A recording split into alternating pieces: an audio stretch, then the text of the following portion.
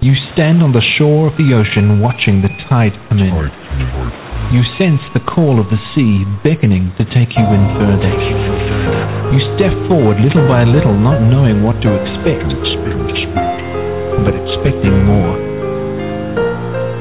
You keep going as the ocean pulls you to enter in to deeper waters.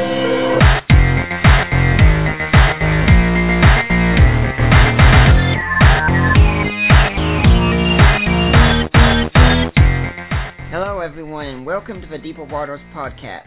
I am Nick Peters, your host, bringing you, I hope, the very best in scholarly information and apologetics. And today, we're going to be talking about events going on in the United States and how Christians are being seen and treated by the culture at large. And my guest is the co-author of a book called So Many Christians, So Few Lions. And he is Dr. George Yancey. According to his biography, he's a professor of sociology at the University of North Texas. He's published several research articles on topics of institutional racial diversity, racial identity, academic bias, and anti-Christian hostility. His books include Compromising Scholarship, which explores religious and political biases in academia, There Is No God, which investigates atheism in the United States, and the one we're talking about today, So Many Christians, So Few Lions, that assesses Christianophobia in the United States. He currently is working to create the first Christian Studies Center on a secular campus. So, Dr. Yancey, welcome to the Deeper Waters podcast. Thanks for having me, Nick. Mm-hmm. It's good to have you here. Oh, and call me George. Okay, George, that's fine. Now, if people might not have heard of you, tell us a little bit about who you are, how you got to be doing what you're doing, things of that sort. Well, the first part of my career, I really concentrated on issues of race and ethnicity. Mm-hmm. What people can't tell from the podcast is I am an African American. Uh-huh. And as an African American, I experienced, what it's like to be an African American in the United States. And being a Christian and an African American, my concerns was how has the church dealt with racial issues? Mm-hmm. This led to other things, of course, but that was a main concern of mine. I did a lot of work on interracial relationships, multiracial churches, so forth and so on. Mm-hmm. About 5 or 6 years ago, I remember attending an academic session where a professor presented a paper where he basically argued that there was not a bias against conservatives, political conservatives or Christians in either academia or in journalism. And the design was all wrong. As a social scientist, I could tell he was making assumptions that he could not make based on data that could not tell him what he said it was telling him. And in my mind at that time, I developed a research methodology that if I was to tackle this question, this is how I would do it. Well, I was still doing work on multiracial churches and race, but I felt God calling me away from that and towards looking at issues of anti-Christian bias. Uh-huh. This led to my first book, which you mentioned, Compromising Scholarship, where I talked about bias in academia. Mm-hmm. I actually did that book thinking I would find more political bias than religious bias. It was the opposite way. It was opposite. Mm-hmm. There was more negative bias against Christians than against Republicans. Even though there was some against Republicans, it was stronger against evangelicals and fundamentalist Christians. Right. This sort of set the stage for me to think deeper about it and to think about a more society-wide anti-Christian bias. And this led to the research that generated So Many Christians, So Few Lions. We call it Christianophobia, and some people struggle with that. I struggle with calling it Christianophobia. Right. It's not a perfect term, but it's the best one we can come up with. But there's it definitely captures something in our society. This sort of hostility towards Christians it's not a fake. It's not something that Christians are just whining about. It is real. If you wanted to consider a term, I think I wrote a post on this a year or two ago, and I actually called it a Jesus allergy that people seem to have. Yeah. Well, that is a possibility. Yes. Yeah. I think one of the things of Christianophobia, and we do have to admit it's not the best term. It reminds us too much of terms like homophobia and things of that sort. True, and and I know the critique of homophobia, which I think is an accurate one, is it implies fear of homosexuals, when really it means a lot of other things. And probably in part of why we use Christianophobia is, yes, and you can look at Islamophobia the same way, those terms are already out there. Right. And if you invent a totally new term, now you have to educate people on what this term means. Whereas and the way I would look at homophobia and Islamophobia is you're really not talking about fear. That's part of it. You're also talking about anger and bigotry and things of this nature, and people will understand that. So Christianophobia, and once again, I'm open to the critique that it's not perfect. I acknowledge that. Right. But Christianophobia allows us to say the same things without having to re-educate everyone on a new term. Right. So now, we're in a state in our country where there is this Christianophobia going on, and it wasn't always like that. I mean, there was a time when the Bible was respected and things of that sort. So, in kind of like in a brief history, how did we get to where we are today? How do you get to a nation that really respects the Bible to a nation where Christians have hostility towards them? I think there are several different factors that probably play into that. Social scientists generally argue that as nations modernize, they tend to move away from traditional religions for a variety of different reasons. You come in contact with other people, different beliefs, things of this nature. So that's probably part of it. I also think that part of it is that, and we could also blame Christians to some extent, because when Christians had dominant power, they sometimes misuse that dominant power. Having studied race ethnicity, I know that there are Christians who justified slavery and justified wiping out the Native Americans, while there are Christians that also were, fought against slavery and such. Right. It seemed that once the tide turned enough to where being a Christian was not seen as what you should do, what it is the acceptable thing to do, I think a lot of people who are on the fence, who are kind of, I don't know what the good term for it is, you might say nominal Christian or cultural Christian, they could more easily choose not to be a Christian, or to be a Christian in a way that was even hostile towards Christians. In fact, and I'm going to do a blog on this pretty soon, I've just looked at some data that shows that progressive Christians actually, whether it's Christianophobia or not, actually have as much disaffinity towards conservative Christians as almost anyone else. So I think that there's been sort of this shift once it was no longer seen as, well, you kind of should be a Christian in our society. It's okay if you're not, but you kind of should be, to where, hey, we have all these different religions and any of them are okay, just pick whatever one you want, that sort of attitude. That seems to have shifted the tide to where people felt it was okay to be more outspoken with their hostility towards Christians. I think the hostility was always there in lower numbers, but people didn't feel okay about expressing it until recently, and now they feel more and more okay about expressing it. Yeah, now, when we're talking about this hostility, I think we should be clear what we're talking about. We're not at this point talking about honest persecution yet, right? Not in the United States. My argument is that United States Christians are not being persecuted. Right. And in fact, I would argue that when Christians in the United States talk about Christians, talking about Christians in the United States as being persecuted, they make a mistake. And in fact, I think we lower the sacrifices of Christians who really are being persecuted all over the world. I totally agree with that. Yes. Yeah. Now, this title also you got from the book, it comes because you actually sent out some questionnaires, and there were 7 respondents who made remarks about lions. Yeah, and of course 7's not that many out of the few thousand that we got back, but still, it's enough that catches your attention, and that kind of got me thinking. Why are people talking about lions? And I did an internet search, and you can actually buy a bumper sticker that says "So many Christians, so few lions," which floors me. You can buy T-shirts that say "So many Christians, so few lions." I just don't know groups that you can buy a T-shirt talking about how fun it is to torture someone. So many Jews, so few Evans, things of that nature. You just could not buy a T-shirt like that in the United States. But you can, and if anyone doubts me, just go ahead and go online and do a Google search and do shopping, and you'll find it. Mm-hmm.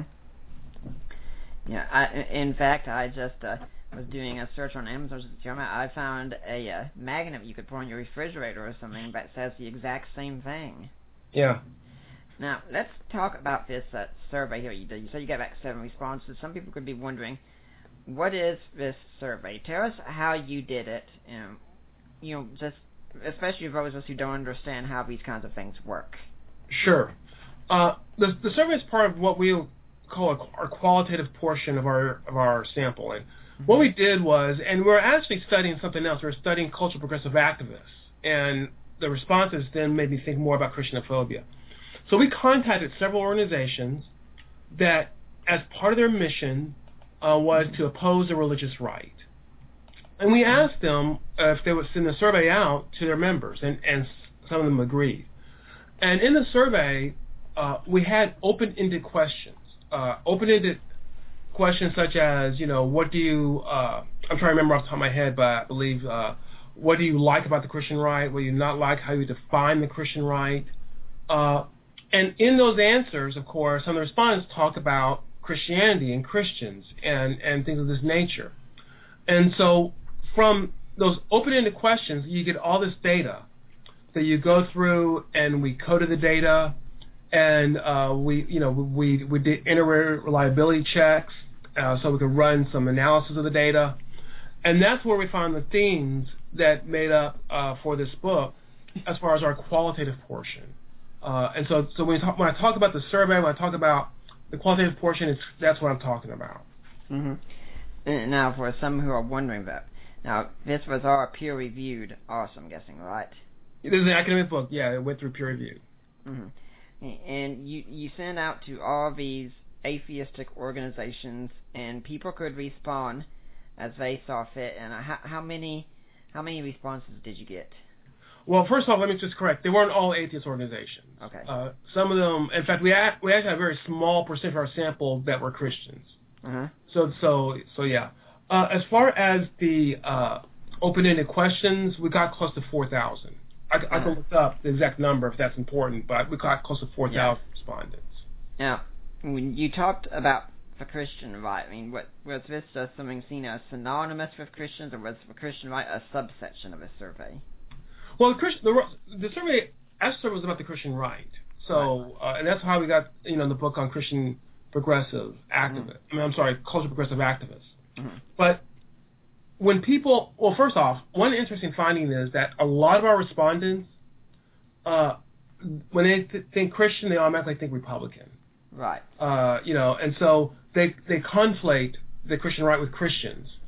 Others did talk about Christianity. They were very explicit. They weren't talking about the Christian right. They're talking about Christians do this and Christians do that. Uh-huh. And so part of it was, as we went through it, it was clear they were talking about Republicans and they were really getting into Christians or anything of that nature. Then that wasn't a comment that we were really interested in. Mm-hmm. But the vast majority of comments were either about the Christian right among people who kind of conflate them with Christians, or about Christians in general. Mm-hmm. Now, when you did this survey also, something that's very interesting to look at is you talked when you show respondent, you don't have names or anything like that, but you have their age range that they're in, what sex they are, and how much education they have. Why does this matter so much? Well, when you present this sort of data, you like to give a little bit of context, so that the reader can know, hey, is this person a male, female, or are they highly educated, not highly educated? We did have a table that showed the demographics of our entire sample, but when I'm giving a quote, I like to give that for a little bit of context. Mm-hmm. Now, when you talk about the people who did respond, and 7 of them, like I said, responded with something about lions, it's seriously doubtful that if these people were walking through, say, a zoo with Christians, they would just really love to throw them into the lion's cage when they walk past. Right. But, the statement being there is troubling enough still. And you make the comparison, imagine if we said something like, so many Jews, so few ovens. Right. Yeah. It is an interesting question, and one of the reviewers, I think, did bring this up. People are speaking in hyperbole, obviously. I'm pretty confident none of those people would feed me to a lion. But you got to think about it in society, what's acceptable and what's not acceptable. When people answer questions and it's anonymous and they know that the person doesn't know who they are they more honest or less honest? I tend to think even though they're not going to actually throw people to the lions, this shows a level of vitriol that some of these individuals have. And, of course, there are other comments that were just as hostile, maybe even more so. So I bring that out not to say that, okay, Christians are about to be fed to lions. That's not our argument whatsoever. But our argument is that this hatred is a real hatred. It's not well, I disagree with them, they irritate me. To use that sort of terminology on a group shows a real level of hatred that is, from the gut almost. And so that's why we included that in some of the other statements that were quite hateful. Do you think it's possible that the internet could be contributing to this? Because on the internet, you can be totally anonymous, and you can always find someone who agrees with you. So these people who have these kinds of hostilities towards Christians, they can all gather together very easily and say whatever they want. And we all know, we've all seen nasty things on the internet. Well, yeah, I think the internet contributes. I think this will develop even without the internet. I think the internet, just in general, when we talk about deviant groups, has been a boon for them because they can organize and get together. And I'll give you a really good example that's off this topic. Polygamists can organize in ways now that they couldn't before because of the internet. Because if you actually was engaging in polygamy, that's against the law, and you don't go around telling people. But now you can find people who agree with you on the internet. And so I do think it intensifies it, but I don't think that this is what creates it. I think that this sentiment has been there, right? And these people can find ways to get together. Yeah. Now you go through and you talk about these people who have this anti-Christian animosity. Is there any common trend or any set of common trends you've noticed about these people? Well, and this gets into our quantitative sample to really argue about that, because obviously this qualitative sample, you can't generalize that out to the rest of the population. So what we did was we used a well-known national sample, and they asked a series of questions on how warm or cold you feel towards different groups. And it's called thermometer questions because the range is from 0 to 100. And there was a wide variety of groups. Well, we took all the religious groups and the racial groups, because oftentimes when people talk about animosity, they're talking about racial animosity. And what we did for each individual is that we averaged their ratings together from the about 5 or 6, I think 5 religious groups and 4 racial groups, maybe 6. We averaged it all together, and then we wanted to see whether or not one of the groups they're ranking was fundamentalist Christians. And so we were interested, did they rank a fundamentalist Christians a standard deviation below that average? And if they did, then we would say, okay, this person has relative hostility towards conservative Christians. Now, I go on to this just to say that once we have this measure, we now can look at the demographics of who tends to have this sort of hostility. And based on our analysis, the people who tend to have this sort of hostility, they're more likely to be white than non-white. They're more likely to be male than female. They're more likely to be wealthy than poor. They're more likely to be educated than uneducated. Social scientists use characteristics like this to denote certain groups as majority group and minority group. Majority group have disproportionate power in society. And you'll notice that people with Christianophobia, or at least at this point have this animosity, tend to be in positions of power, relatively speaking. White, male, wealthy, educated. So now, obviously, there's people with it that don't fit in these categories. These are tendencies. We all recognize this. But the tendency does seem to be that people who have animosity towards Christians have more social power than other individuals. Now, I compare this. I think in the book we compare this to people who have animosity towards atheists. And to be fair, there are more people with animosity towards atheists than towards Christians, conservative Christians in the United States. However, the people who have animosity towards atheists don't tend to be white. If I remember correctly, they're uneducated. They're not wealthy. So you have more people who have animosity towards atheists, but they don't have as much per capita power as those who have animosity towards Christians. Now, okay, go on. Go ahead. Well, one thing I was wondering in all this is you've used the terms fundamentalist Christians and conservative Christians, and I'm wondering if those are meaning the same thing or what exactly you mean by them. Right, and that's one of the difficulties of using it. I, as a social scientist, have a definition of what a conservative Christian is, a conservative Protestant. If I put that on a survey, or a lot of people don't know what that means. So what I used was, and by the way, I didn't design this other survey anyways, but I used the term fundamentalist Christians because, in my mind, most people, and there's some data that backs this up. When most people think of fundamentalist Christians, they think of a conservative Christian. I recently did some research on academics, and the way academics define fundamentalist Christians tend to be people who see the Bible as the inherent Word of God.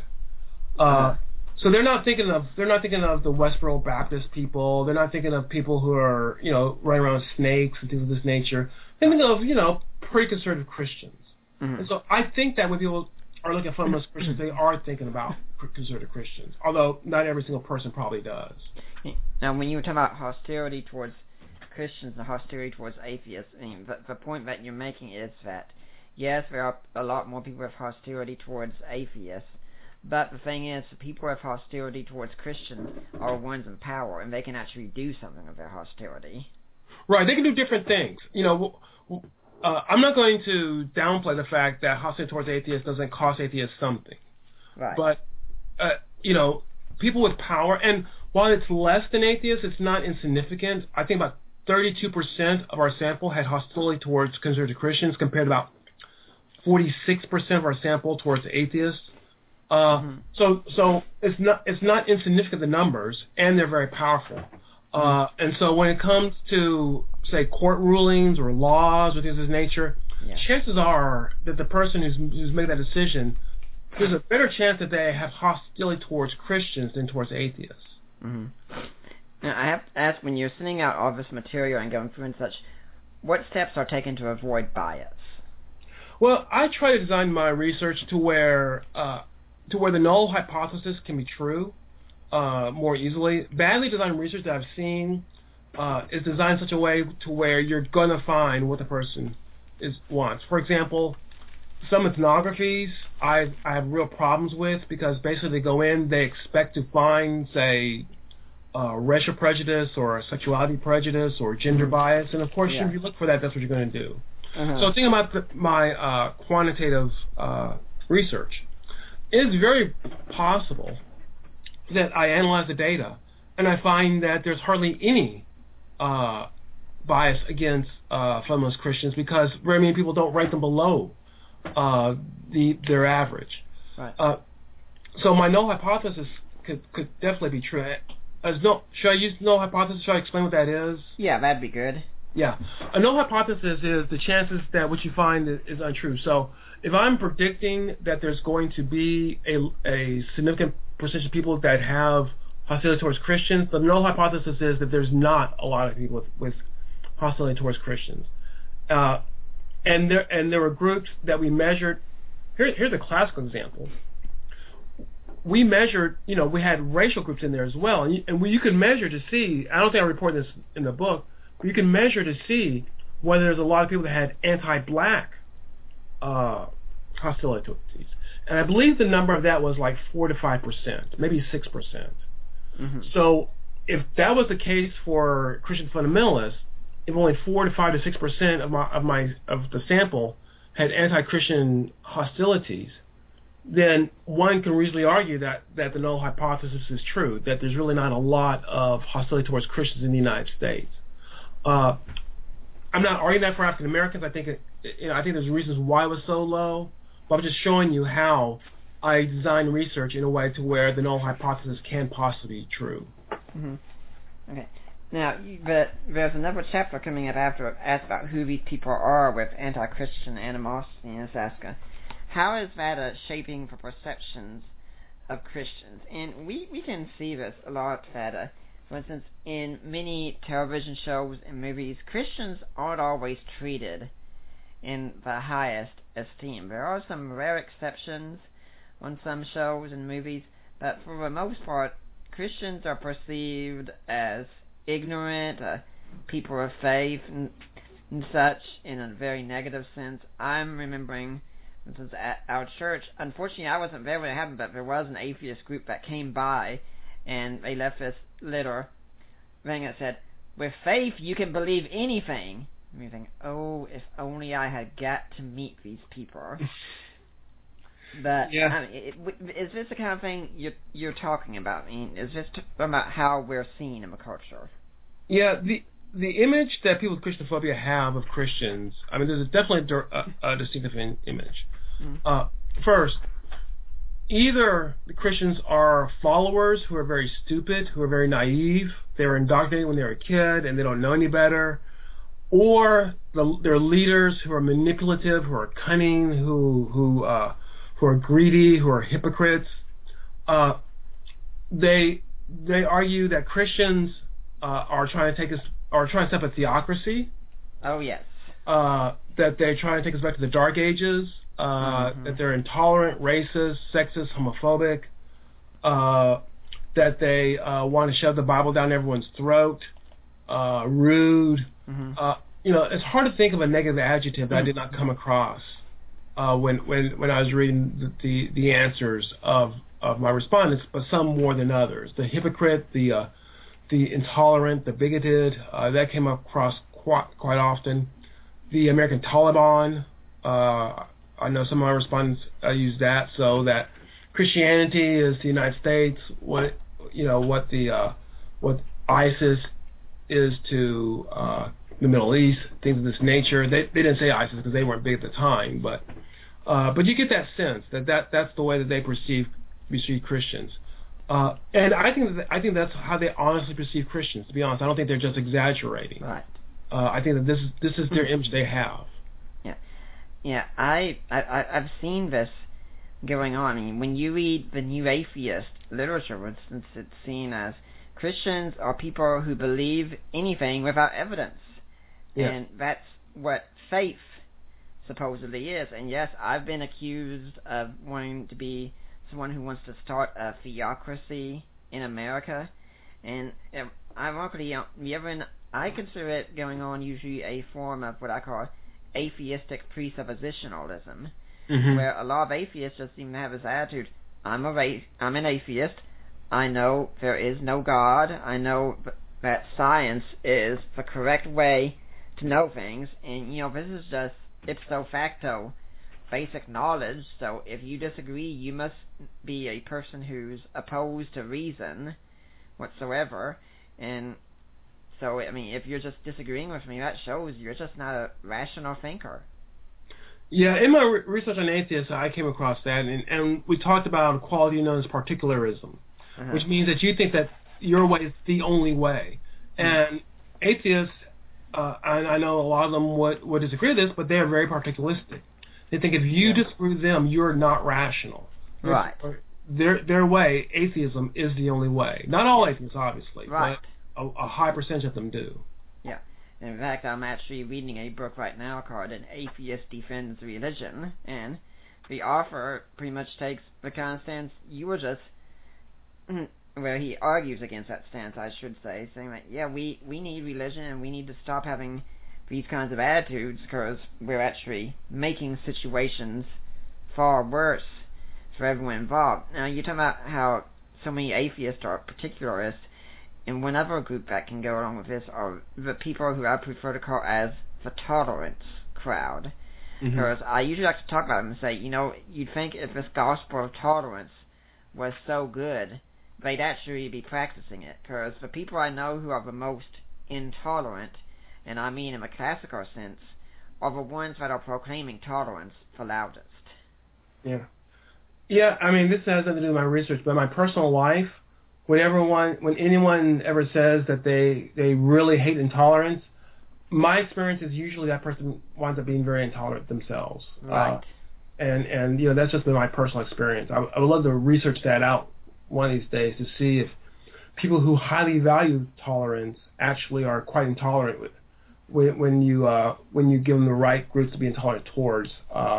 In fact, I've done a little bit of research on that debunks right-wing authoritarianism by showing that the qualities of authoritarianism can be found in progressives by switching out the groups, but I've not really chased down that rabbit hole completely. It's kind of ironic that these groups that decry the fundamentalism that they see in Christians, which they see as a my way or a highway, not going to bend, not going to change my mind, can't be persuaded by contrary evidence and things of that sort. Many of these groups that condemn that often have the exact same attitude themselves on their own belief systems. Yeah, I know that you run into and debate with atheists all the time, and, yep. and I don't do as much because it's not my thing. Although I'm very comfortable with my apologetical knowledge, and every now and then I do. And one thing I've learned is to ask the question, what would it take you to convince you that there is a God? And then when I get fanciful answers, I know that they're not serious, and right. Usually I don't want to go on after that, because if they're not open to discussion, why should I waste my time? I mean, I don't know if that's the most Christian attitude, but it's the one I've developed over time. It's the one I've got as well, and I'm thinking about someone like Peter Boghossian, who says that what would it take to convince him? He says, well, I'll borrow from Lawrence Krauss here and say, if I walked out at night and saw all the stars in the sky aligned to say, I am Yahweh, believe in me, and everyone else on the planet saw this in their own language, it might be suggestive. We could all be having a delusion, but it might be suggestive. And as soon as I see that, I think, okay, so what you're telling me is I could give you any sort of number of arguments for God's existence, and you've already decided they're not going to work until you have an experience. Yeah. I had a similar experience to someone else recently who suggested if God came down and explained to him exactly, why he's not revealed to him before and all the things that's happened, then he'll believe. And of course, I realized at that time that even if that happened, he would wake up the next morning and say, "Oh, that must have been a dream." So, what was the purpose of having a discussion from that point on? Yeah. One question I usually ask them is, when was the last time you read a scholarly book on a subject that disagreed with you? And it's amazing. If I've gotten any answer so far, it's been one or two. It's just not done. Yeah.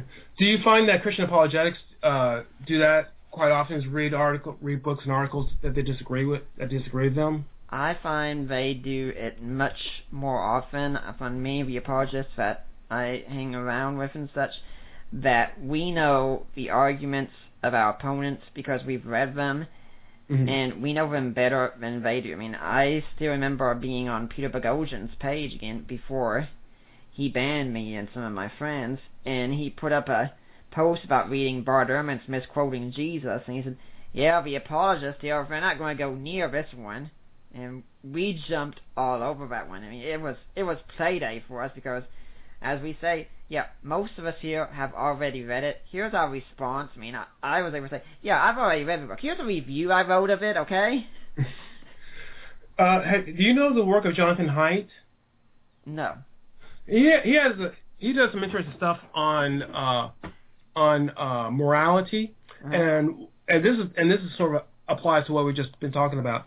He found that conservatives and progressives have different bases for morality.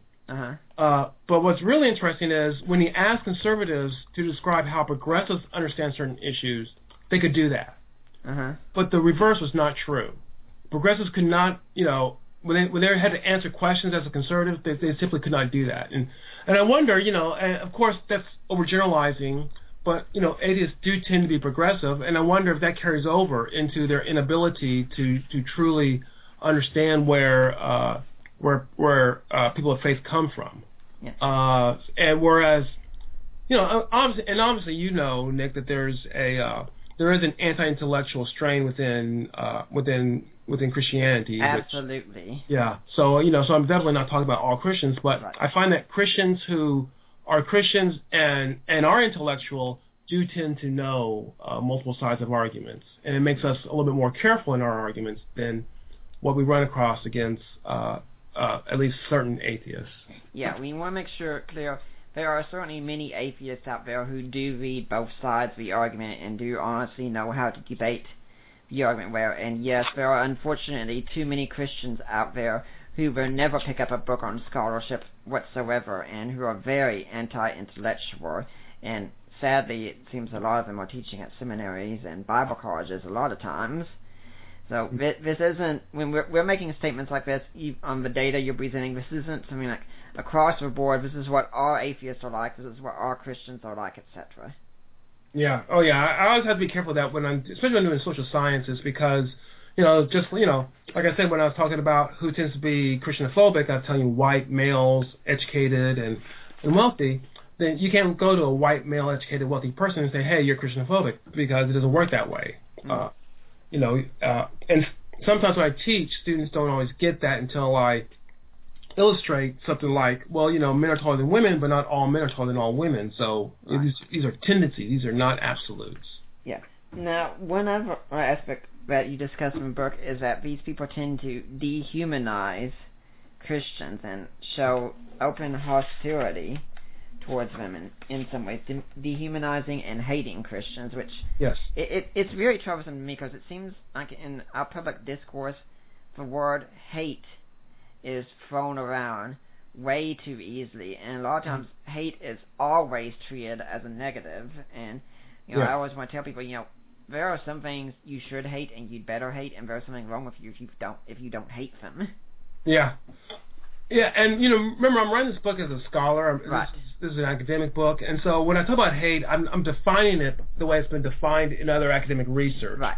And then using the comments of some of my respondents to show that that what we call hate really doesn't exist. So I'm not using it in a sort of political sense, hate speech or anything like that. Right.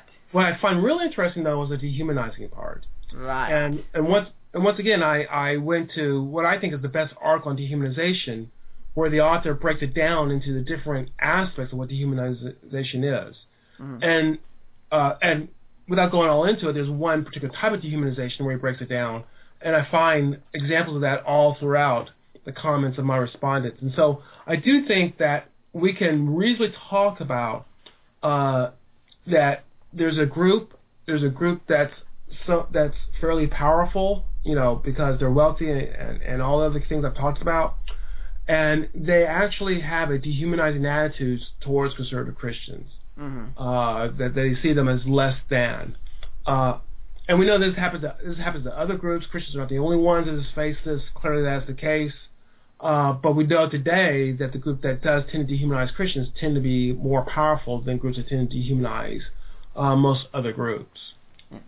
Now, unfortunately, I have to admit that too often Christians have done things that have made them fit into a lot of the categories that they're put in. I mean, one such you talk about is the coarseness that people are seen as Christians, that we're seen as rude and offensive. And I'm thinking about this because I think it was last Saturday, my wife and I were out driving around, and we saw street preachers out there.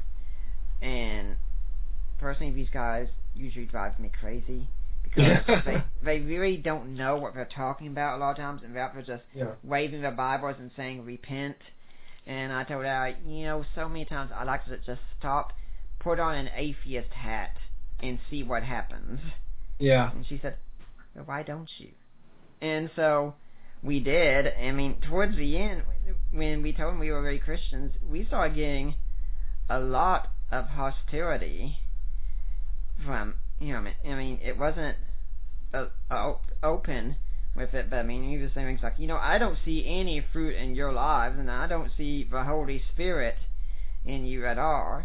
Mm-hmm. And I mean, that's the kind of thing that we see, and of course, so many atheists think about people like Westboro Baptist and things like that, and say, well, this is what all Christians are like.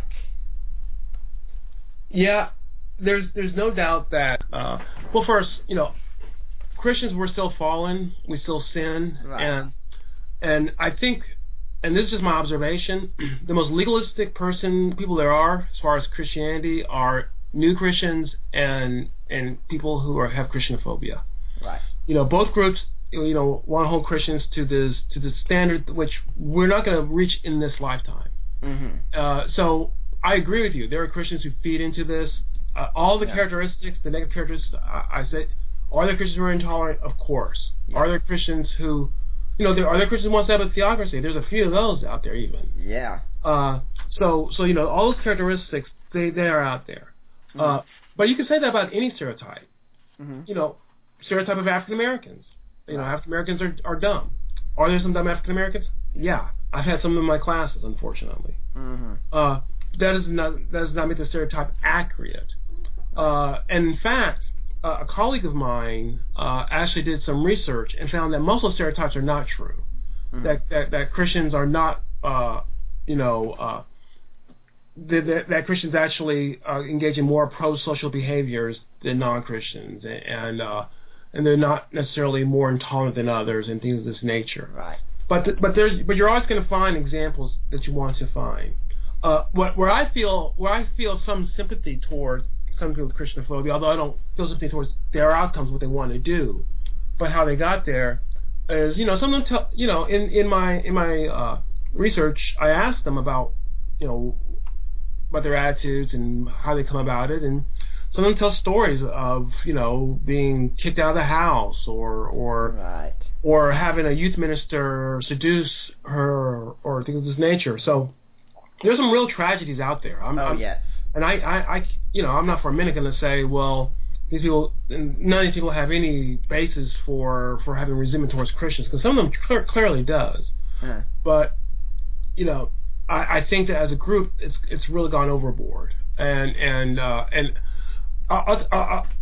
tell you this story, a personal story that show, even if you have something negative happen by a group, that it's very dangerous to paint the whole group that way. Mm-hmm. In my life, my very first girlfriend was in graduate school, and she's white, and we were broken up by her mother. And her mother was a strong feminist, but she did not like the fact that her white daughter was going out with a black guy. Well, I could have, from that point on, said, feminists are a bunch of hypocrites. Feminists, they're a bunch of racists. Right. But I know that problem was her problem. It wasn't all feminists who had this problem. And so sometimes when there are some Christians who've done some awful things, I can sympathize with the person who's gone to it. But at some point, when a person has had enough healing, and obviously not right afterwards, you got to realize that you can't paint everyone with the experience of what one or a few people did. Yeah. And when you're doing that, then you're being unfair to all the other people who are in that category. And I know that's a hard lesson for someone who's been victimized, but if we're going to be honest, that is something that we have to look at, with us, look at that and just confront it for what it is. Yeah, now, one other area that you talk about is the way that Christians are seen when it comes to sexual values. Mm-hmm. For instance, now, like earlier this year, we of course had 50 Shades of Grey come out, and then on the other side, we had a movie called Old Fashioned come out. And honestly, when I saw the trailer, I thought, this other position is so extreme. I really don't want it representing my position. Yeah. But a lot of people who are opposed to Christians here see us as trying to, control what goes on in people's bedrooms, and we're sexual prudes and such. And I hear that, I think, you must not know the Christians I'm hanging out, especially the men that I hang out with, because that doesn't match any Christian man that I know. Yeah. Yeah, I must admit I didn't even remember seeing the trailer for Old Fashioned, so this is the first I've heard of this movie. Yeah. But you're right as far as that Christians as repressive, want to get in the bedroom and control people. Part of the charge of homophobia comes from that. That they care about what happens in the bed. of people and things of this nature, and it's all part of the whole notion of Christians as intolerant, as wanting to set up theocracy, and some things of this nature.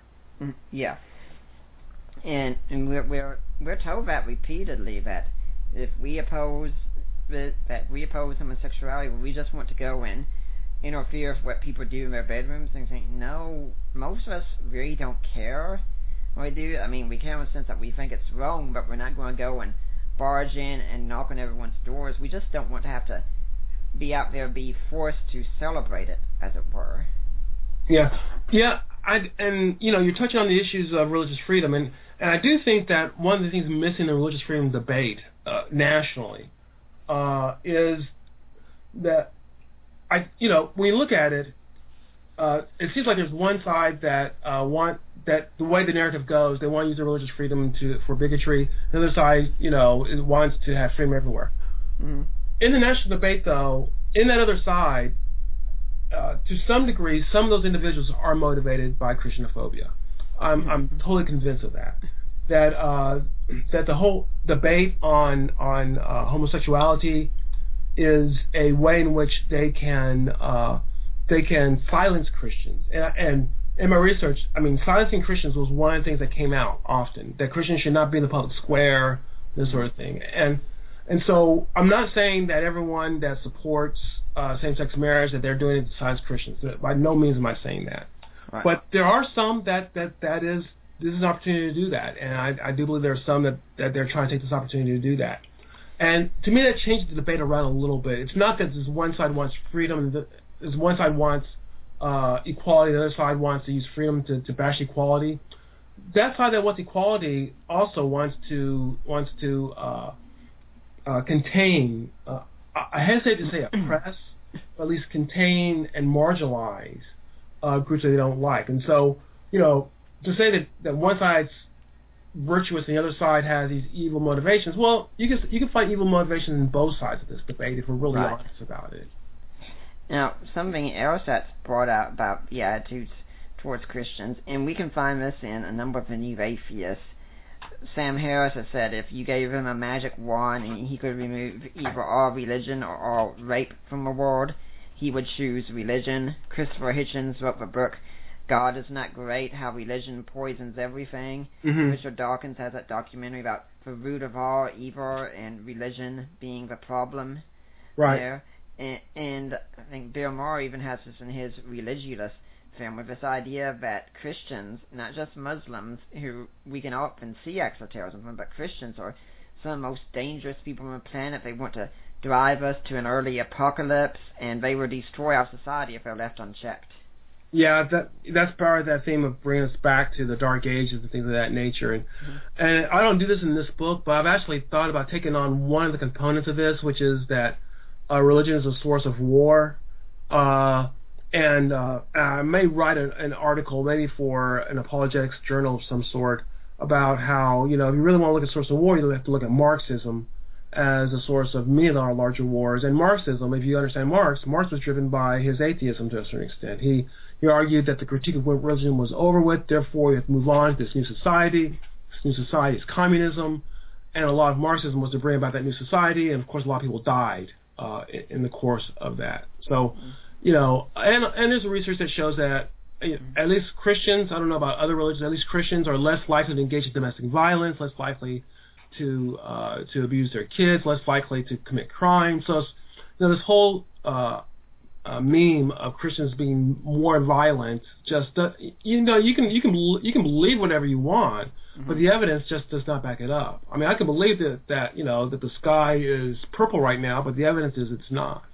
Yeah, for anyone interested, we did interview Matthew Flanagan just a couple of weeks ago, and we did talk about this some towards the end with religious violence, talking about through crusades and things like that. And I like to just give people a list of wars in history and say, okay, what religion was the cause of this? Because usually you'll find it's not religion so much as politics, which is often using religion as an excuse to bring about what they want. Right, yeah. Yeah. I'm not enough of a historian. I know some people have done some really interesting historical stuff. Yeah. And from what I remember, it's estimated that 7% of all wars, or something like that, or maybe 8%, could be connected to this is a religious war, because they do exist, obviously. ISIS, that's a religious war. But 92% are not.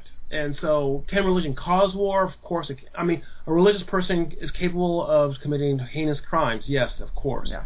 But is it the cause of war? Is it a major cause of war? It appears that it is not. Yeah. And if we're going to say religion contributes towards violence, well, we can also say science can contribute towards violence. I mean, look at the high-tech weapons and such that we can build. I've got a blog post where I've got on there a picture of Hiroshima after the bomb there, and just say, science, it works. Now, I don't mean that to dehumanize science at all, of course. It's just saying, if you're going to look at this, you have to consider the bad and the good. Yes, there are some people who've done some bad with religion, but there are a lot of people who have done a lot of good with religion. But for too many people on both sides, that we're really talking about the non-Christian side now, it's entirely black and white thinking that there can be no compromise. Well, I don't know if you ever heard the research of Bob Woodbury, but he actually looked at missions, because missionaries get a bad rap. The missionaries came in and they destroyed the native cultures, and that's the rap you get. Well, he actually looked at the outcomes of the cultures where missionaries went and the ones they did not. And what he found, and this is off the top of my head, but he found that the ones where the missionaries were better. They're better economically, they're better educationally, they had better healthcare services.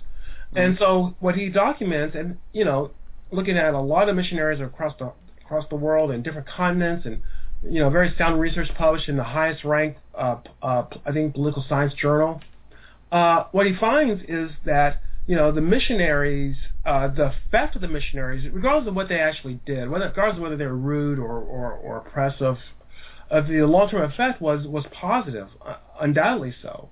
And so, have Christians done awful things? Of course. There's no reasonable person will deny that.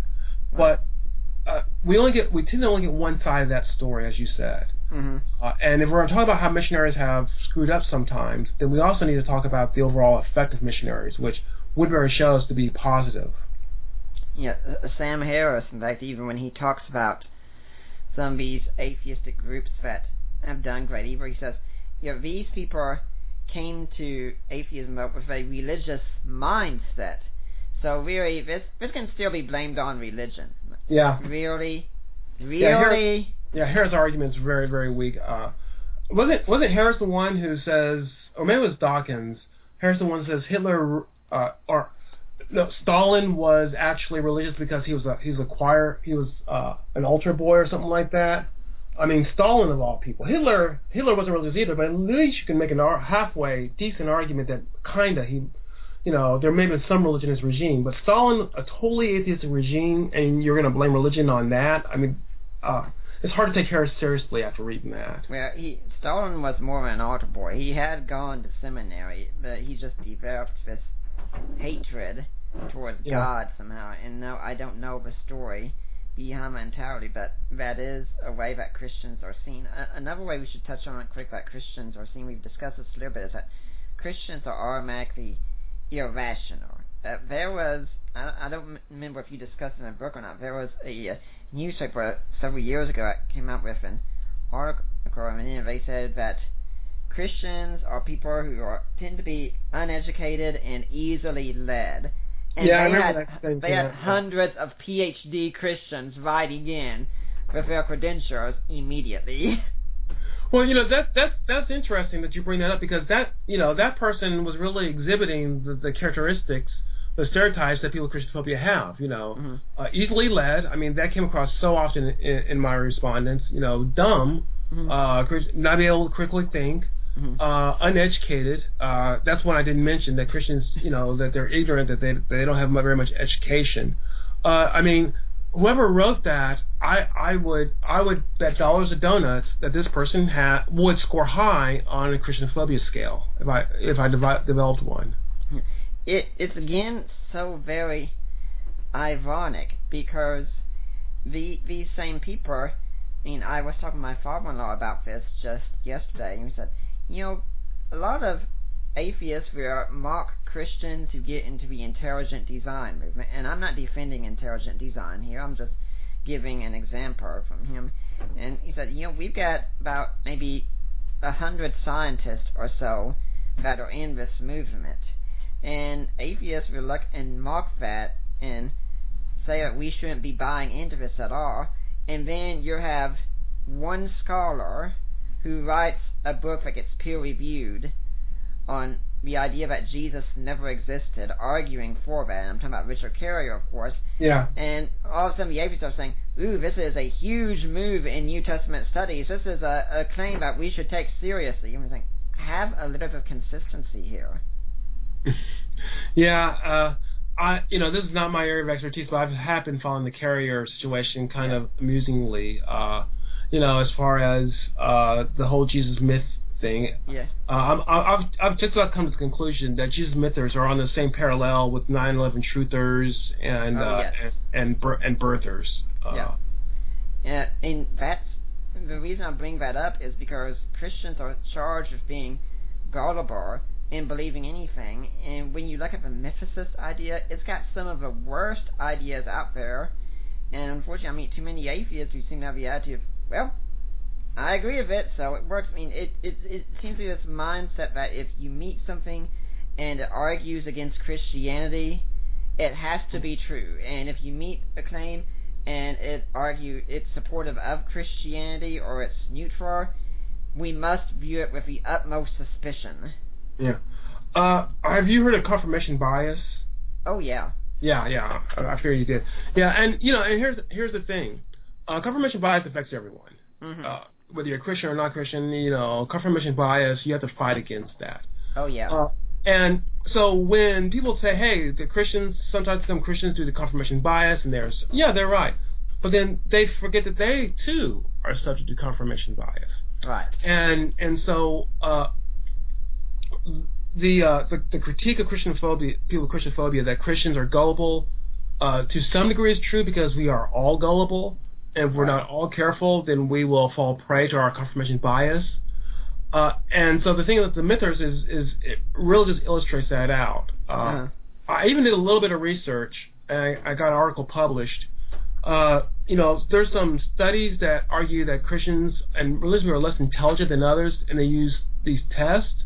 Mm-hmm. Well, I took one of those tests, and I took it apart, and I changed some of the dynamics so that the assumptions were different. So that now, instead of, assumptions that would trip up Christians through their confirmation bias, I changed it so I trip up atheists through their confirmation bias. And then I ran that test. And I found out that the atheists were no better at dealing with confirmation bias than the Christians were. Right. So, that's just reality in which some people just have a hard time accepting. And that's why whatever field you're studying in and learning in, it is always important to read the best material that you can on the other side. I mean, I'm sure you as a sociologist, if someone presents a book that's peer-reviewed saying, no, there's not Christianophobia in the U.S., you're going to be wanting to get your hands on that book as soon as you can and go through and see what you say. Hey, is there anything I've missed here that maybe this guy did catch on to?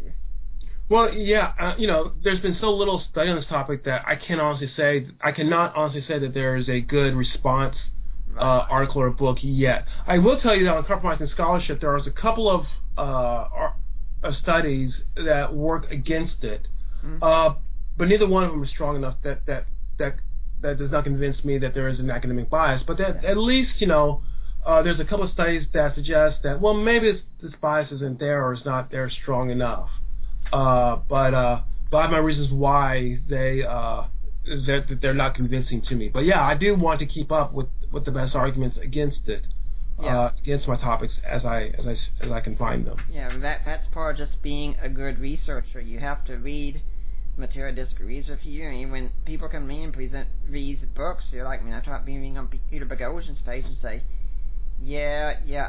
I've already read it. Okay, I mean, I had someone giving me an argument from the mythicist David Fitzgerald a few days ago. I was saying, look, I'm sorry, you don't know his argument. I've read the book. I know the argument. I know it better than you do right now because I can tell you're missing it. And here's the big problem with it, and it was still just not computing at all. Yeah. Well, I mean, I guess you have to decide at certain points with certain individuals that discussion is no longer feasible. Yeah. I run a blog, and I engage with my people who comment on it, but, I get to a point to where it's just reduced down to either name calling or basically they simply we're at loggerheads, and so just have to just call it a day. Now, I'd like to remind everyone right now that you're listening to the Deeper Waters podcast. My guest is George Yancey. We're talking about a book he co-wrote with David Williamson called So Many Christians, So Few Lions. But if you're here next week, we're going to have a shorter show. It's just going to be 1 hour long, but we're bringing back a guest who's been on before. We're going to bring back E. Calvin Beisner again. We're going to be talking about prosperity and poverty. It's going to be another show talking about economics and what a difference it makes to Christian projects and what's a good position we should take on economic theory. But for now, we're going to get back to George Yancey and the book So Many Christians, So Few Lions. Now, we could ask that we know that, if we go with what your book says so far, and I think your book's pretty conclusive on it, it's pretty good evidence for it, that there is Christianophobia in the United States, and it's more than just that these people don't like Christians. I think one of the contentions you're arguing for is kind of we're in a bitter war, and it's about what they want, where it's all about who's going to control the future of our nation. Is that what you're thinking? Well, yeah, that's a big part of what I'm thinking. And one thing that I want to point out is that the individuals with Christianophobia, they have certain values, and these values really help dictate what they argue what they want. They value separation of church and state. They value religious neutrality, things of this nature. And because of this, they are very hesitant to endorse something that directly, overtly punishes Christians. Mm-hmm. So if someone was trying to pass a law saying that if you're a Christian that you have to pay more in tax or something like that, my suspicion is that most of these individuals would not support that law. Right. Now, having said that, and this is where having studied race ethnicity really helps me. There's a concept in race ethnicity known as it's slipping my mind. Adversive effects. There are policies that may not intend to disproportionately hurt people of color, but they do. Right. Now, it may be that someone actually symbolically wants to hurt people of color, so they push that policy. But for whatever reason, these policies are put on the books, and they have an adversive effect on people of color. And I think that I'm able to show that there's some of this attitude among people with Christianophobia, that what they would like is policies that have an adversive effect, but that do not directly, overtly punish Christians, because then they cannot, their social identity as being tolerant, as not being bigoted, would be challenged. Right. If they were pushing for a policy such as jailing Christians or something like that, but it's not challenged if they're pushing for a policy and they can find some other reason for it. Mm-hmm. Let me just give you an example, okay. And I forget whether I used this in the book or not. I think I did. At the time, it was only Vanderbilt. Vanderbilt University had this an all-comers policy. And basically this policy was that if you formed a student organization, you not only had to let anyone who wants to join the organization, but anyone who wants to go for leadership in the organization. Well, a lot of the Christian groups say, well, our organization is a Christian organization. And people can come, they want to come, but our leaders have to be Christian. And Vanderbilt says you cannot discriminate based on religion. Now, on the surface, this sounds like, okay, you're being this way to everyone. But in reality, they're not. I mean, if you're forming an organization based on political matters, then religion is not. If you're forming the bowling league, who cares about religion? Right. If you're forming a Christian organization, then obviously it matters. Mm-hmm. And so what's happened at Vanderbilt and now some other places, Christian organizations have been kicked off campus. Mm-hmm. some people would say, well, what about other religious groups? What's interesting is that Yale was going to do the same thing. The Muslim student group said, no, we don't want this, and Yale backed down. My suspicion is that the Muslim groups, knowing that, chances are no one's going to really try to take them over or infiltrate them or anything like that, didn't put up a fuss at Vanderbilt or some of these other places, and thus, this policy was allowed to survive. I suspect if Jewish groups had done the same thing, that if they had said, no, we don't want this, that they would not have gotten forward. But Christian groups, and I know that Christian groups some of them try to really negotiate and point out, what if we have someone who starts off, they're a Christian, and midway through the year, they say become an atheist, now they're the president of our organization. And I know in Vanderbilt, when one person brought that up, the person in charge says, well, then that's just too bad. Which really tells me where their attitude really is. We really don't want you to be here, but this is the way we can do it without being a bigot about it. Yeah. So this is what I think we need to watch out for. And as we look at public policies and debates, if what I write gets more traction and people can be more aware of these policies, then we can start asking these questions. And we've already asked in race ethnicity, asking these questions about adverse effects as concerns Christian groups as well. We could also consider that one way we're going to do this is there are a lot of atheists out there, including Dan Barker's Freedom from Religion Foundation, that want to remove tax-exempt statuses from churches. Yeah, and that came up too among my respondents, as far as believing that it's not fair for churches to get tax-exempt status where other groups cannot. Although, really almost, and I'm not a lawyer, so I take this with a grain of salt, but just about any voluntary organization can get tax-exempt status. I don't think this is something special to religious groups per se. I might be wrong on this, but that was a theme that came up quite a bit. Yeah, I mean, if the Secular Student Alliance, I can't tell you if they do or not, but if they got tax-exempt status, I'm not going to complain. They're not a for-profit organization. And if you want to say, let's have this be across the board for any organization for any belief system, I'm going to say, sure, go ahead. It's not going to bother me. I'm a Christian. I'm not a Muslim. I'm not a Mormon. I'm not a Jew. But those groups get tax exempt as well, and should. I mean, I don't believe that only Christian groups should get tax exempt. And it may be that attitude went more towards an anti-religious type of perspective than anti-Christian, but it is interesting that they brought this up in light of talking about Christian or Christian right, that this sort of tax-exempt issue came up. And once again, if we are to take tax-exempt status away from most organizations, then I think we, as a society, we have to rethink about other voluntary organizations, which I don't think there's any danger of this happening in the foreseeable future. Yeah, when you were talking about Jews and Muslims and Mormons and such, one thing I've told my wife Allie a few times is, I said, if a Muslim group came to our city and they were wanting to build a mosque, I would argue with them on their doctrine whenever I could, but I would also be arguing for their right to build a mosque and worship within the laws of the land as they see fit. Yeah. That's what makes our country so great. Yeah, and it's kind of ironic because a place like Vanderbilt was actually arguing, well, this is going to create more diversity on campus. But really, when you limit groups and what they can have for their leaders, you're creating less diversity on campus. Right. And so some of these groups that are saying, well, we want more diversity, I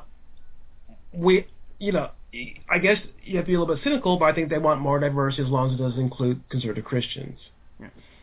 One other aspect that comes up with this, and we've talked about it a little bit when I brought up intelligent design, is the role that science is going to play in our future, because there are so many people opposed to anything that looks like what could be called creationism coming into a science classroom.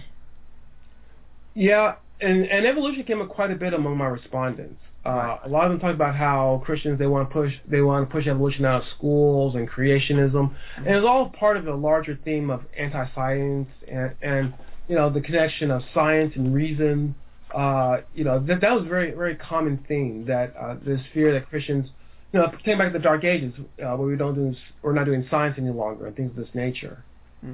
I would like people to know, if you are interested, in fact, in what atheists call the Dark Ages, to please go back and look at June 8th of 2013, a show where we had James Hannum on, and we talked about his book, God's Philosophers, about how there really was science going on very well in the medieval period. It's a really fascinating topic if anyone out there is interested in it.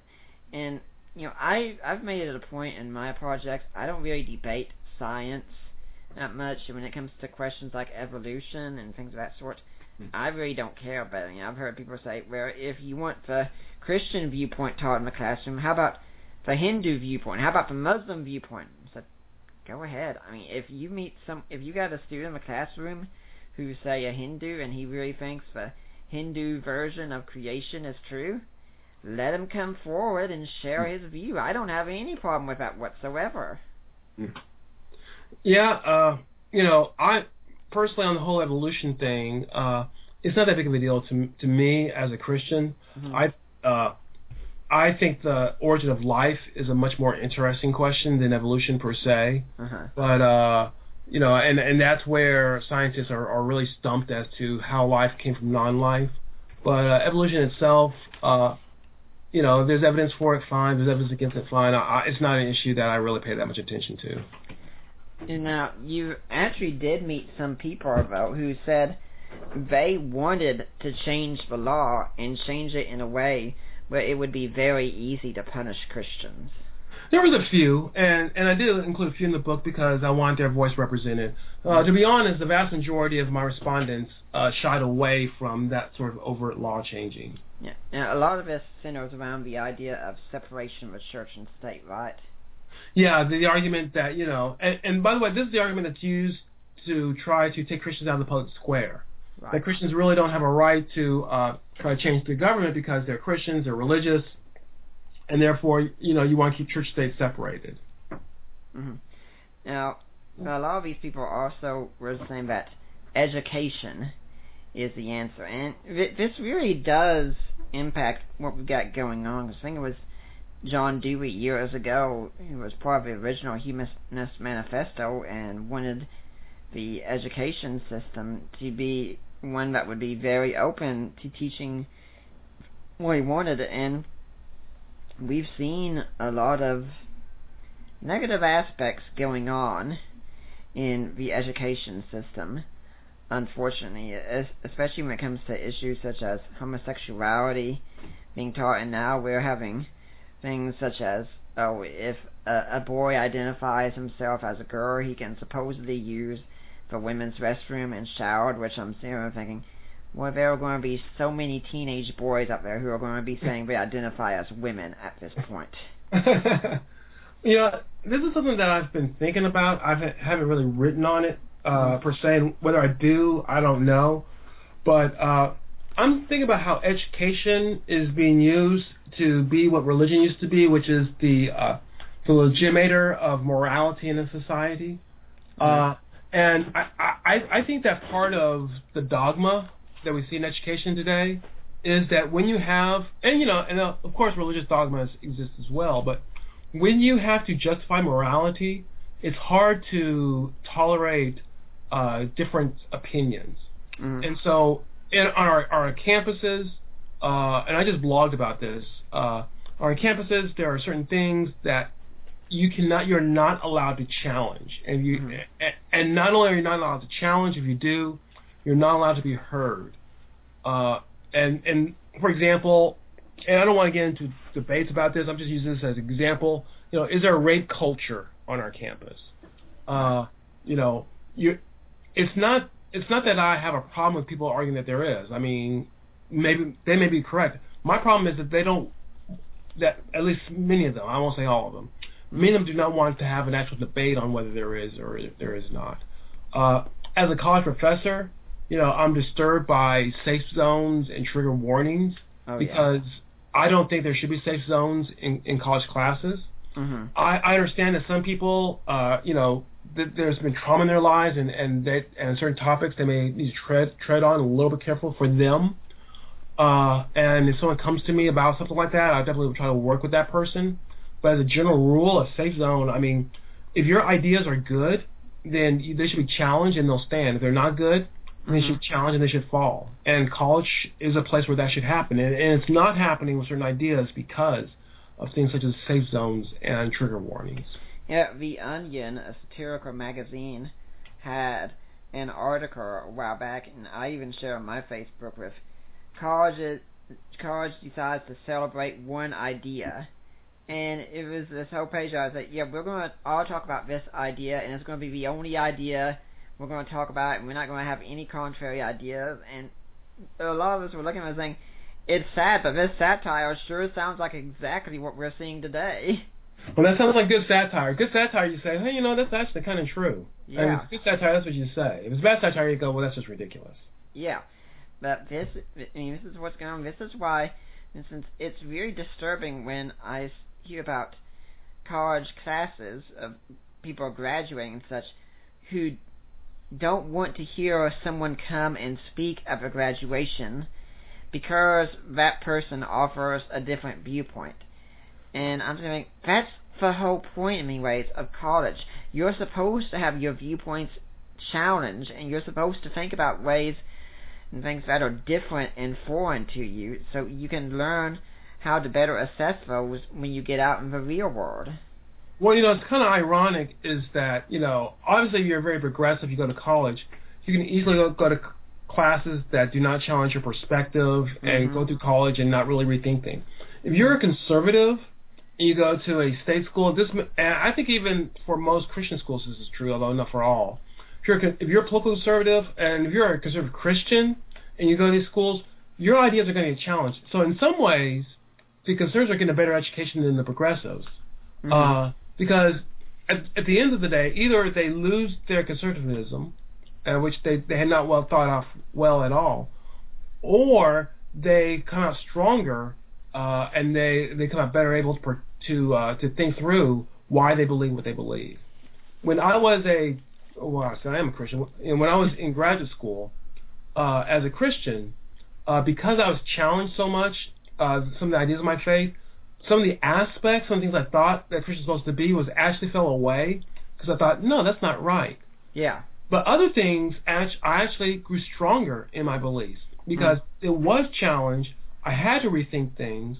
I had to consider, you know, what was the evidence, and that's why, you know, one reason why I could never be an atheist is I've seen the arguments of atheism, and you know, could I not be a Christian, be something else? That's possible, but it would be atheism because the arguments for atheism are so weak that I just could not do that to my brain.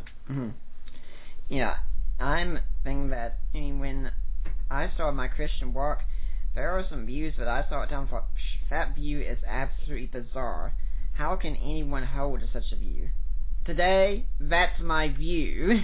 In fact, because I've been able to change my mind. In the Bible college I went to, I disagreed with some of the main doctrines there. The seminary I went to, I did the exact same thing. I mean, I was very secretive about my disagreeing opinions, but I had my disagreeing opinions, and I really think I'm better for it. Because, I mean, if you just go to a place where you're just going to walk lockstep with everyone, you're not going to really be challenged. You're not going to grow. That's why I always encourage people when they come to me and say, hey, if you want to learn about this topic, okay, go out there and read the best books, and read the best books on both sides, because you're only going to do yourself a disservice if you just read one side. And again, that's why when I'm dialoguing with unbelievers, I'll ask them, okay, when was the last time you read a scholarly book on this topic by someone who disagrees with you? Yeah. Yeah, I think that's a great question to ask. And unfortunately, in some scholarly fields, there are no other sides because of just the way the paradigms are set up. But you probably could find books by people who maybe they're not technically scholars, but they're very well educated and they're very well reasoned. So you can at least get some perspective from the other side of the issues. Yeah, and unfortunately, too often when I present a book, such as, say, Michael Lacona's on the resurrection, I'll be told immediately, well, look, he's a professor at HBU and he's a Christian. Don't you think he's automatically biased? Just say, yeah, he's biased. Just like every single other person on the planet. And if you're just going to say someone's biased, therefore I'm not going to listen to them, it's a way of ignoring the data. That's why I say bias is an excuse too many times to avoid looking at the real data. Yeah, that sort of reminds me of a story when I was an adjunct, where I was teaching a sociology, religion, and a race ethnicity class, and the professors were concerned about my sociology, religion class because I'm a Christian, and no one questioned my race ethnicity class because I'm black. Uh-huh. It's kind of a lovely double standard that shows up a lot of times, isn't it? Yeah, I mean, we all have our biases, and, the thing is to recognize them and then to deal with them as best you can, and to try to compensate for them. And unfortunately, a lot of times in academia, and I have to admit, as I've gotten more and more academia, I've become more pessimistic about our ability to do science, our ability to do academic research, critical thinking, because I run across so many examples of people who don't really engage in critical thinking. They just have an idea, they're pushed the idea, and they don't consider alternatives. I'd like to remind everyone that this is the Deeper Waters podcast, and the Ministry of Deeper Waters, it's really supported by people like you out there, your average listener who's willing to make a donation, maybe $10, $20, $50 maybe, and maybe even on a monthly basis to support what's going on here, because I really do try and bring the best people that I can on here, and I don't pay them anything to come on. I couldn't pay them. They come and they give of their own free time, and a lot of times they'll send me these books for free to review. George sent me this book here, and I really thank him for it. I really do think it's an excellent book, and it's one that you should be reading and learning from. But we could really use the support of people like you. So let me tell you how to do that. So if you go to our blog, and you look at, on the left side, you're going to see something that tells you how to donate to Deeper Waters Ministries. That's help support the ministry of Deeper Waters Christian Ministries, something of that sort. And you'll find a link in there. And that link will take you to the ministry of Risen Jesus. You have gone to the right place, okay? You go there and you make your donation, and you can set it up if you want to be a monthly donation. And then you email me, or you email Debbie Lacona. You say, hey, I made my donation. I want to go to Nick Peters. I want to go to Deeper Waters. And we will make sure that donation does go to us. And it is tax deductible, and we try and put every penny we can to the best use that we can. Now, you can also go on Amazon, and you can look in the store for, you just type in Nick Peters there, and you'll find some of the ebooks that I've written, and some of them that I've co-written books like, say, Groundless, which is looking at Dan Barker, or Defining Inerrancy, which is a response to Defending Inerrancy. You look at the inerrancy debate. And one that I've written on my own is A Creed for the Ages, a look at the Apostles' Creed and what it means for Christians today. And then we've also got a link to an Amazon store on our webpage, so that books that I've recommended, if you want to go and buy them from Amazon, you can buy them at the same price.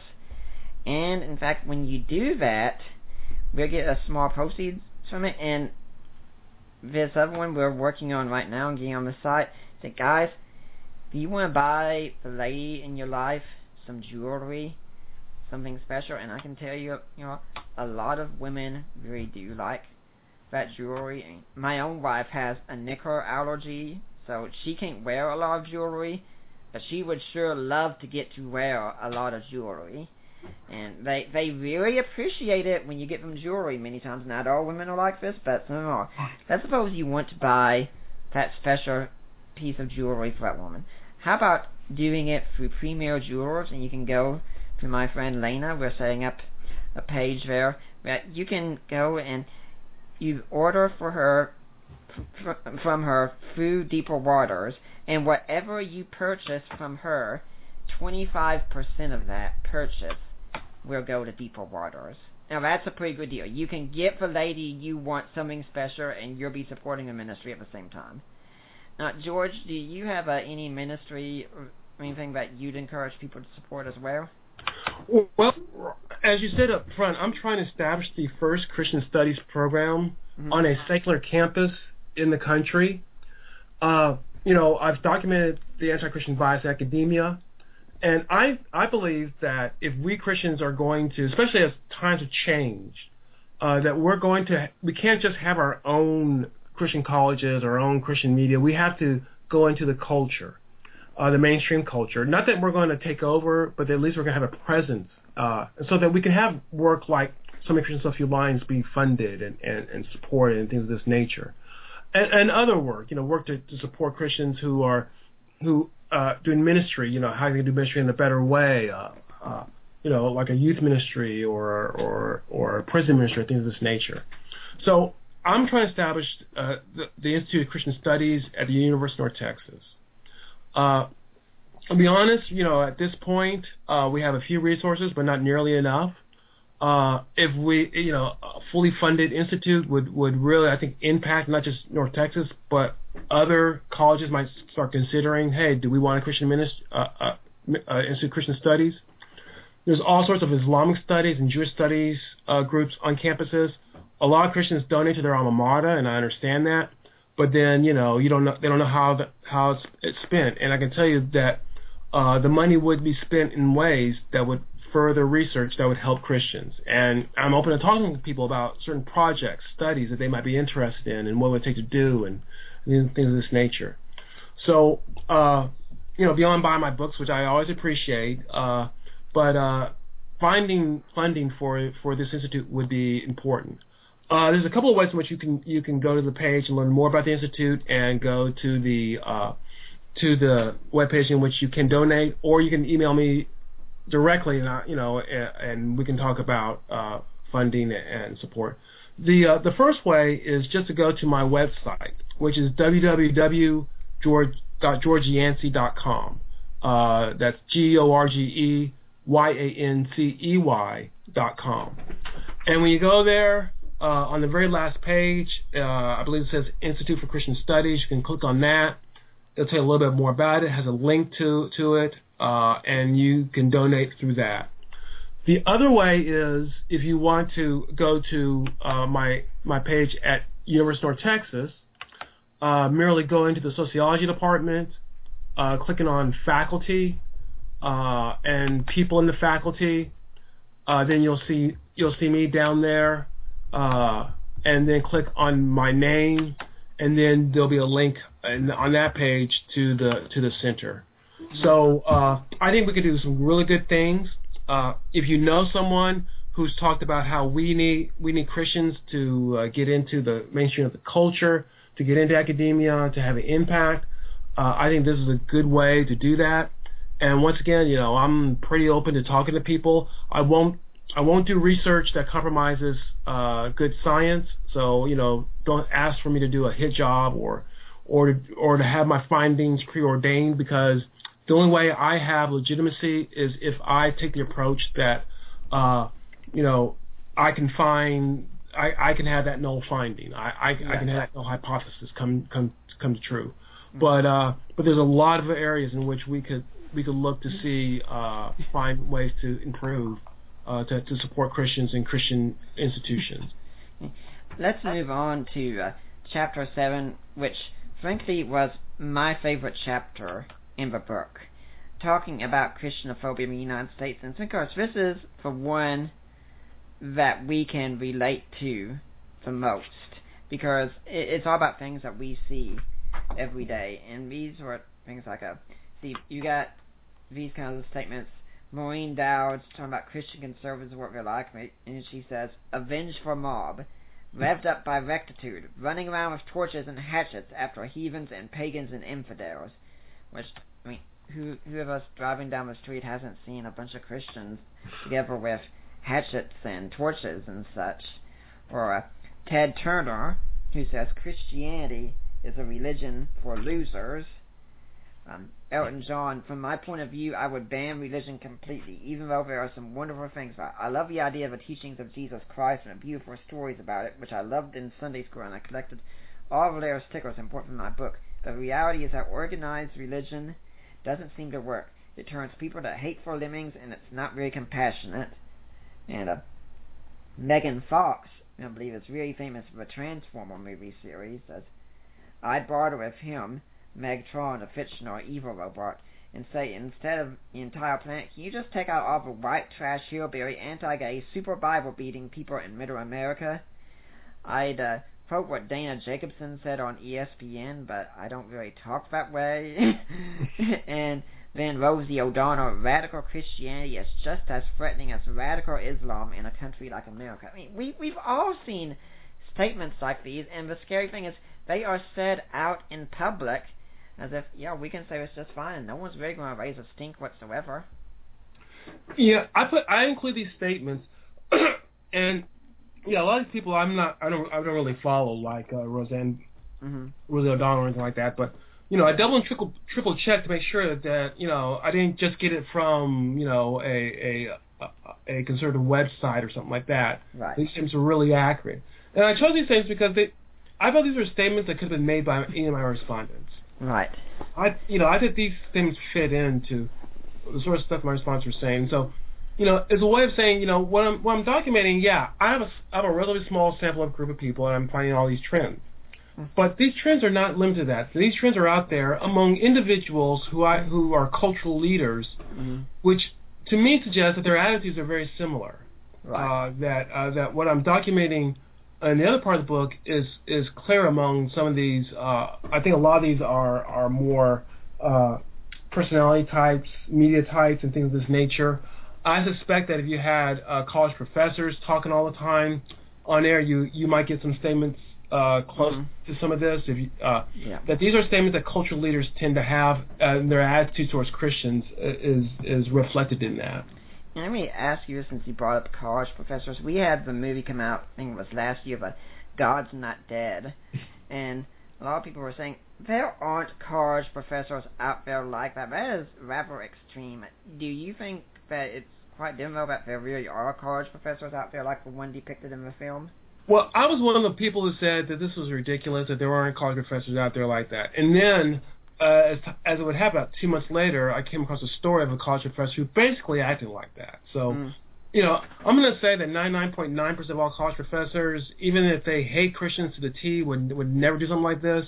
But after reading that story, I can't say that person doesn't exist absolutely at all. Do you think as things keep progressing that we could see more and more professors showing up like that one? I think it's possible. I think that this one professor got a lot of pushback, and I don't think we're to the point yet where you can easily just come into the class and say, look, you got to believe what I believe, or you're going to fail, or you're not going to pass, or things of this nature. I think it becomes more and more difficult to do that. But are we going to see more attempts? We probably are. Yeah. Even if they're not just like the professor, there is still no doubt some hostility towards Christians and Christianity by college professors, isn't there? Oh yeah, and of course it's not going to come out quite that way. I mean, there's certain pressures on professors to, believe it or not, students are able to put certain pressures on professors, especially their parents if you're at a state school, because you start calling state legislatures, then things get moving. So yeah, I don't think we're gonna see that. But I mean, could it affect your grades? It may be in subtle ways. As I document, it could affect hiring. Whether you hire someone who's a Christian or not, it definitely affects the literature choice that you make. I think what professors are more likely to do, rather than say believe the way I believe or you're going to fail, is to just present a lot of literature that makes Christians look very bad, and then you're tested over that literature, and thus he or she makes sure that you understand just how awful conservative Christians are. Yeah.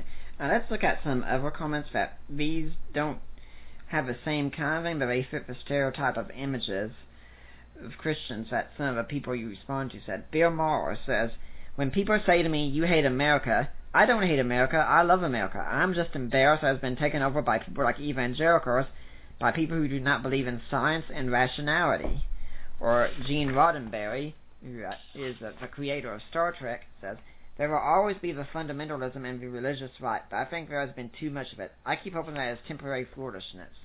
Some of it will always be around because there will always be people who are so mean-spirited and such limited thinkers that their religious beliefs seem so logical that there is a God and so forth that nothing else than a limited concept can explain what the existence of a God can.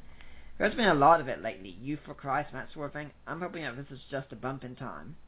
And then Roger Ebert, the movie reviewer, says, "Conservatives in the heartland have persuaded themselves to vote against their own economic and social well-being because they consider hot-button issues more important than their incomes, economic chances, educations, and the welfare of society at large.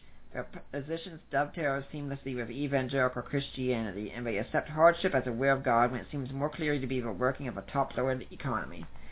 Now, I'm thinking with a lot of these, I'm guessing that many of these people haven't even really studied the claims that they're arguing about. And I'm thinking especially with Bill Maher, because I saw Religulous when it was in the theaters, and it is a disaster to watch. I mean, when he's going to the Holy Land experience, and he's talking about, I believe it was Horus, and all these things about how he was born of a virgin, and all this stuff, and I'm watching this thing, oh, why couldn't I have been there?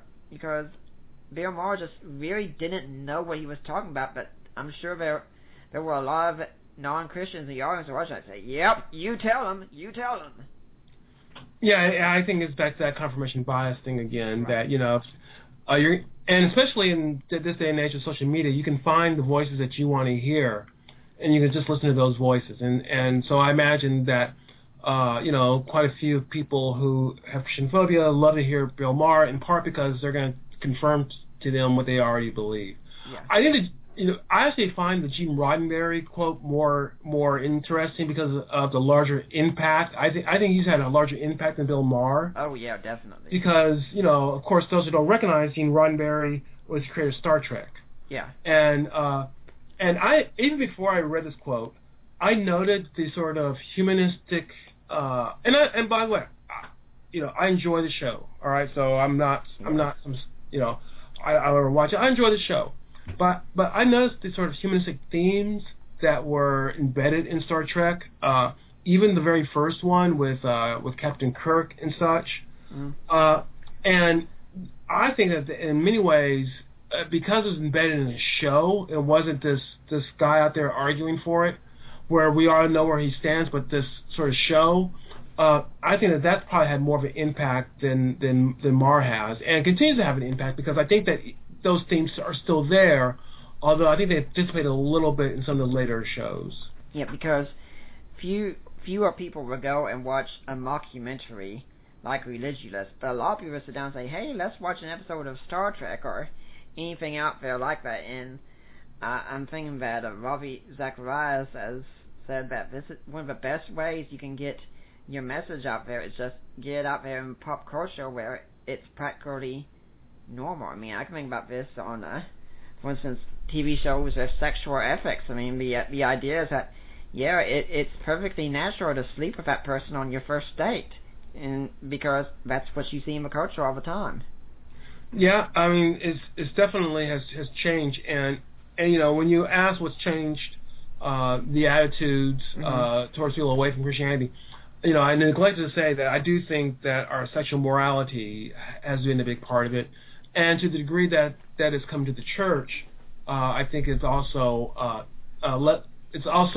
deadened the witness that the church has to the larger society. Even if the larger society was making fun of us, if we really held to the sexual morality the way that we should, they would at least know that we believe what we believe. But given that that's, while Christians are less likely to engage in premarital sexuality than non-Christians, I think some people have said they're just as likely. That's inaccurate. They're less likely. They still engage in premarital sexuality too often. Now, one example of this with sexual issues is that you've brought up in the book is cases of people who have studied to be counselors and such who are Christians, and when it's found that they do not support homosexual behavior, that they have to get like remedial counseling and training and such so they can have their views properly adjusted and such. Yeah, that was one case. I mean, I don't know if that's a general trend or pattern, but in that one case, that does clearly appear to be what occurred is that, and I know that what was it, about a week ago that Clinton was talking about how religion has to change to accommodate the times, and I do think we're going to get more comments like that in the coming days, weeks, years. Yeah. And then you also contrasted with Dan Savage speaking at a school and hurling insults at Christians as they leave after he's been roundly criticizing the Bible and Christianity. No one really bats an eye at that, but if someone went into a school and spoke out against homosexuality, you'd see a rampage going on. Yeah, and that was a big issue at the time I was writing. When I was writing that, there was a videotape of that playing, and to me that just struck me as a great example of Christianophobia. I mean, I don't know how else to explain that sort of attitude. If I was speaking in front of a bunch of high schoolers, if I don't like a certain group, I'm definitely not going to berate them in front of the high schoolers because that's not my position. But Dan Savage felt perfectly free to do that, and I think he apologized for part of it later on, but not all of it. Yeah, and this isn't just going on. I mean, like we've said earlier, it's not just high schools and colleges and pop culture. You could put in a search term, something similar on the internet, and you'd find it popping up in internet forums everywhere, wouldn't you? Yeah, I mean, depending on what search term. I mean, just look around on Facebook. If you have enough friends, you're going to have some that I think are going to have some Christianophobic tendencies, and you can go to their Facebook pages and see the sort of conversations they have. Yeah. And you can see these stereotypes just out in day, people just saying them. So, Christianophobia is not racism, it's not anti-Semitism, it's not Islamophobia, it's different.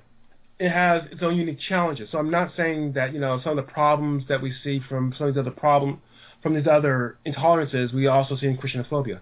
But one of the I think differences between it and the others is that it is out in the open. It is more acceptable. I think I used the illustration of Mel Gibson when he was caught saying a lot of anti-Semitic things. And it's called, and basically from what I'm told is he has a hard time getting a movie nowadays. Whereas the comments that you made earlier some of them were by media personnel who were not fired, who were not blackballed, and there may be just as much anti-Semitism as there is Christianophobia in society. I don't think so, but maybe there is. But it is hidden, and people have to. They can't be open with it. And I think there's consequences to the reality of that you can be open with your anti-Christian hatred, but you can't with other types of hatred. What we have to ask at this point is we've got all this data here, and it's showing that there is Christianophobia in the U.S. So what are we supposed to do with this data? What do you really want people to walk away from this book thinking when they're done? Well, one of the reasons why I really wanted to do this book was, after I did my compromising scholarship book, I realized that in academia, because of the bias in academia, examining anti-Christian bias is not going to be high on the list of people in academia. And I know it would take someone who could see it, who was exposed to it, to actually jump up and do it. I knew how to document it. I knew how to find it. And so that's why I wanted to do this book. I want there to be an awareness of Christianophobia at the very beginning. I think we Christians have to consider what we're going to do in order to deal with it. So that's a different angle to it. But I think there needs to be an awareness of it. In my dream world, which I know that if it ever happens, we're many years away, people will be as hesitant to stereotype conservative Christians as they are liberal Jews. They'll be as hesitant to make derogatory comments out in public about Christians as they are about Muslims. And that's not saying they're all going to become Christians, but that there's a level of respect that I think is missing right now. And at this point, this book can start the process of getting that recognition. I think there has to be more work. And one thing I would love to do if I got enough funding through my institute is to follow up this with some better research. But I hope this book starts the process of recognizing that, bigotry against Christians is bigotry. It's not acceptable. It's not acceptable when it's against other groups. It should not be acceptable when it's against Christians. And I think today, unfortunately, in some very powerful subcultures, it's very well accepted. If a non-Christian is reading this book, what do you really want them to get when they walk away from it? What do you want them to think about their own worldview? I would hope that they will be self-reflective enough to recognize that, this is a problem. That they can look at the data, and of course, other scholars can look and critique the data, and that's academia. Yeah. I mean, I'm not offended when that happens. You're probably hoping it happens. Yeah, I mean, if people don't come by and critique the book, then I'm going to argue then there's no critique of the book, and of course that's not true. All scholarly work can be critiqued. Right. But I hope that they at least consider, if they don't buy completely that this is a possibility, and that there are certain issues and problems that can arise from that, and that perhaps in a desire to not want to be caught up in religious bigotry, that they begin to wonder how they can deal with this problem. One of the turning points of when we look at any sort of tolerances is when people who are not affected by it start working against it. So when whites start working against racism, when men start working against sexism, those are key points towards really ending or at least minimizing that type of intolerance. It's not ended, but at least it's not out in the open. So really, as much as you and I as Christians can talk about this, until non-Christians also begin to not want to live in a bigoted society and to work against this, there's a limit to what we can do. And also in my last chapter, I would like to see diversity programs. I would like to see sensitivity training not be content specific. So rather than teaching people don't hate blacks or don't hate homosexuals or don't hate whatever, how about just don't hate? And you figure out the groups that you're hating, or if you don't like the word hating, that you're intolerant towards, right, and figure out how you can treat them in a fair manner. Not that you have to agree with them, but that you can be fair to them. Yeah. And that group happens to be conservative Christians, then how can you deal with that? I actually would like to see that in our programs rather than, anti-racism or anti-sexism, because I think that what that does is, okay, I don't have problems with this group, therefore I'm tolerant, which, I've come to the conclusion that a lot of times that's not the case.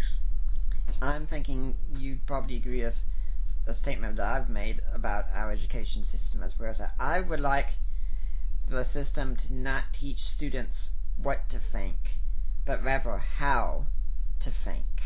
And I've found it rather ironic that it's usually Christian schoolers that are private schoolers that have classes on logic and critical thinking.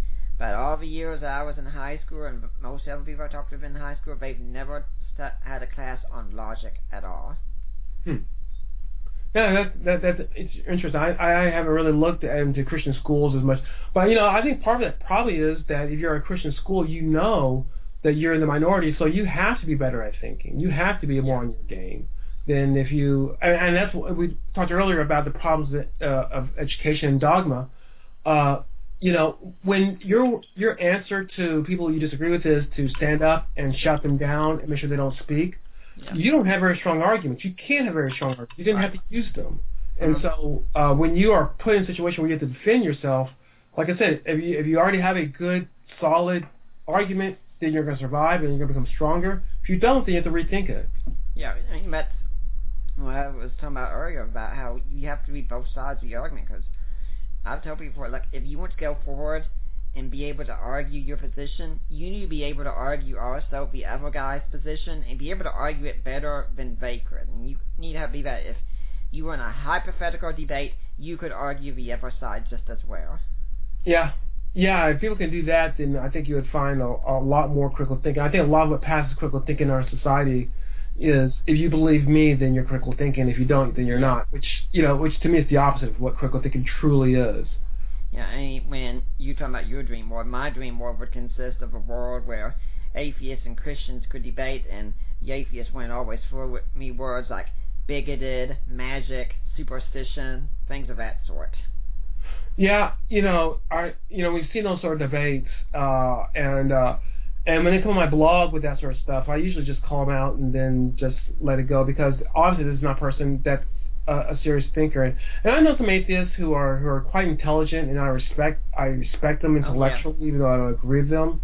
But I've also met quite a few atheists, a lot of them online, that you could quickly tell that they cannot stay in a real debate more than a few minutes. Yeah. And sort of sad that they have this myth that atheists are by the fact that they're atheists, are smarter than the non-atheists. Right. What do you think the average Christian listening to this show could do about the problem of Christianophobia in the United States? I mean, I could just listening saying, Nick George, this sounds like a very serious problem, but hey, I'm just one person. I'm just trying to get by in this life. I don't know what I can do. Yeah. I think in the light of some of the recent changes, and these changes occurred, when I first written the book, like what happened in Indiana and things like this nature. Right. I think we're just going to have to recognize that as a body, that we're going to be in a situation of minority power for the foreseeable future. Yeah. And this is not new for Christians. Historically, this has been the more common case than the opposite. That's how we started. So we have to create our own Christian community, figure out what's protected. I do think we have to infiltrate the cultural elements in our community, the colleges, Hollywood, media, infiltrate it, not to take it over, but to have, because it's harder to have stereotypes when you actually know people this way. A lot of these people don't know a lot of Christians. I've written another book aimed at the Christian audience to really outline some of these issues, but I think that we have to be very smart as to our next approach. I think that in our society, as much as possible, we're at to contextualize our complaints. I'll give you a really great example. When the shooting happened in France, was it Charlie Hebdo? I think that's how you say it. And the cartoons came out. The AP would not run the cartoons. The AP refused to run the cartoons because they said it was offensive to Muslims. This was the same AP that was running the Piss Christ picture. Mm-hmm. And so we had an opportunity to contextualize, why is it you're so comfortable offending Christians but not Muslims? Mm-hmm. Lo and behold, and I know this is not a big deal, but I'm just using it as an illustration as to how we have to approach things. The AP takes down the Piss Christ picture because they no longer can justify having it up there. Mm-hmm. I think we have to find ways like that to show people you really are treating Christians differently than you're treating other people, even though you're trying to say that you're religiously neutral. And if we do that, then that's going to attack their social identity, and they're going to try to defend it. But if we have a strong enough case, they can't defend it, and then they have to change their ways. I think we have to think carefully along those lines as we enter into debate in this society. Yeah, and when you said form our own societies, we definitely can't form these societies and insulate ourselves from war. That's why you said we have to infiltrate. Right. I'm not talking like Amish type of deals, but with social media, and we could look at some other groups such as Jews and how they have been able to create their own communities within the community. So you go and you work out in the world, and you have your friends, and you still reach out to people, but learning how we can form our communities to help each other out, and this, I think we're at the beginning of thinking this through. Yeah. But I think that we are going to have to carefully think about our next few steps as Christians, and not just rush into some sort of political gamesmanship or something like that. Yeah, I was just trying to clarify, just to make sure and such, because I didn't want people to misunderstand. George, we've had a very good conversation. I want people to know this is a good book. It's a book that's it's not too long a read, and it's not too heavy a read, and if you're someone who doesn't understand a lot of the sociological aspects and such, like me, you can still understand the main gist of the book and what's going on. Now, right now, it's available on Amazon for $34, and the hardcover in 1835 on Kindle. Do you know if there's a paperback coming out soon? I hope so. I mean, I don't know if you know how academic publishing works, but usually they come out the hardcover, so all the libraries will buy it up. And then if it's popular enough, then they'll come out with the Kindle. Okay. Now, do you have the paperback. Yeah. Do you have a blog or website or email in case people want to find out more about you, can get in touch with you?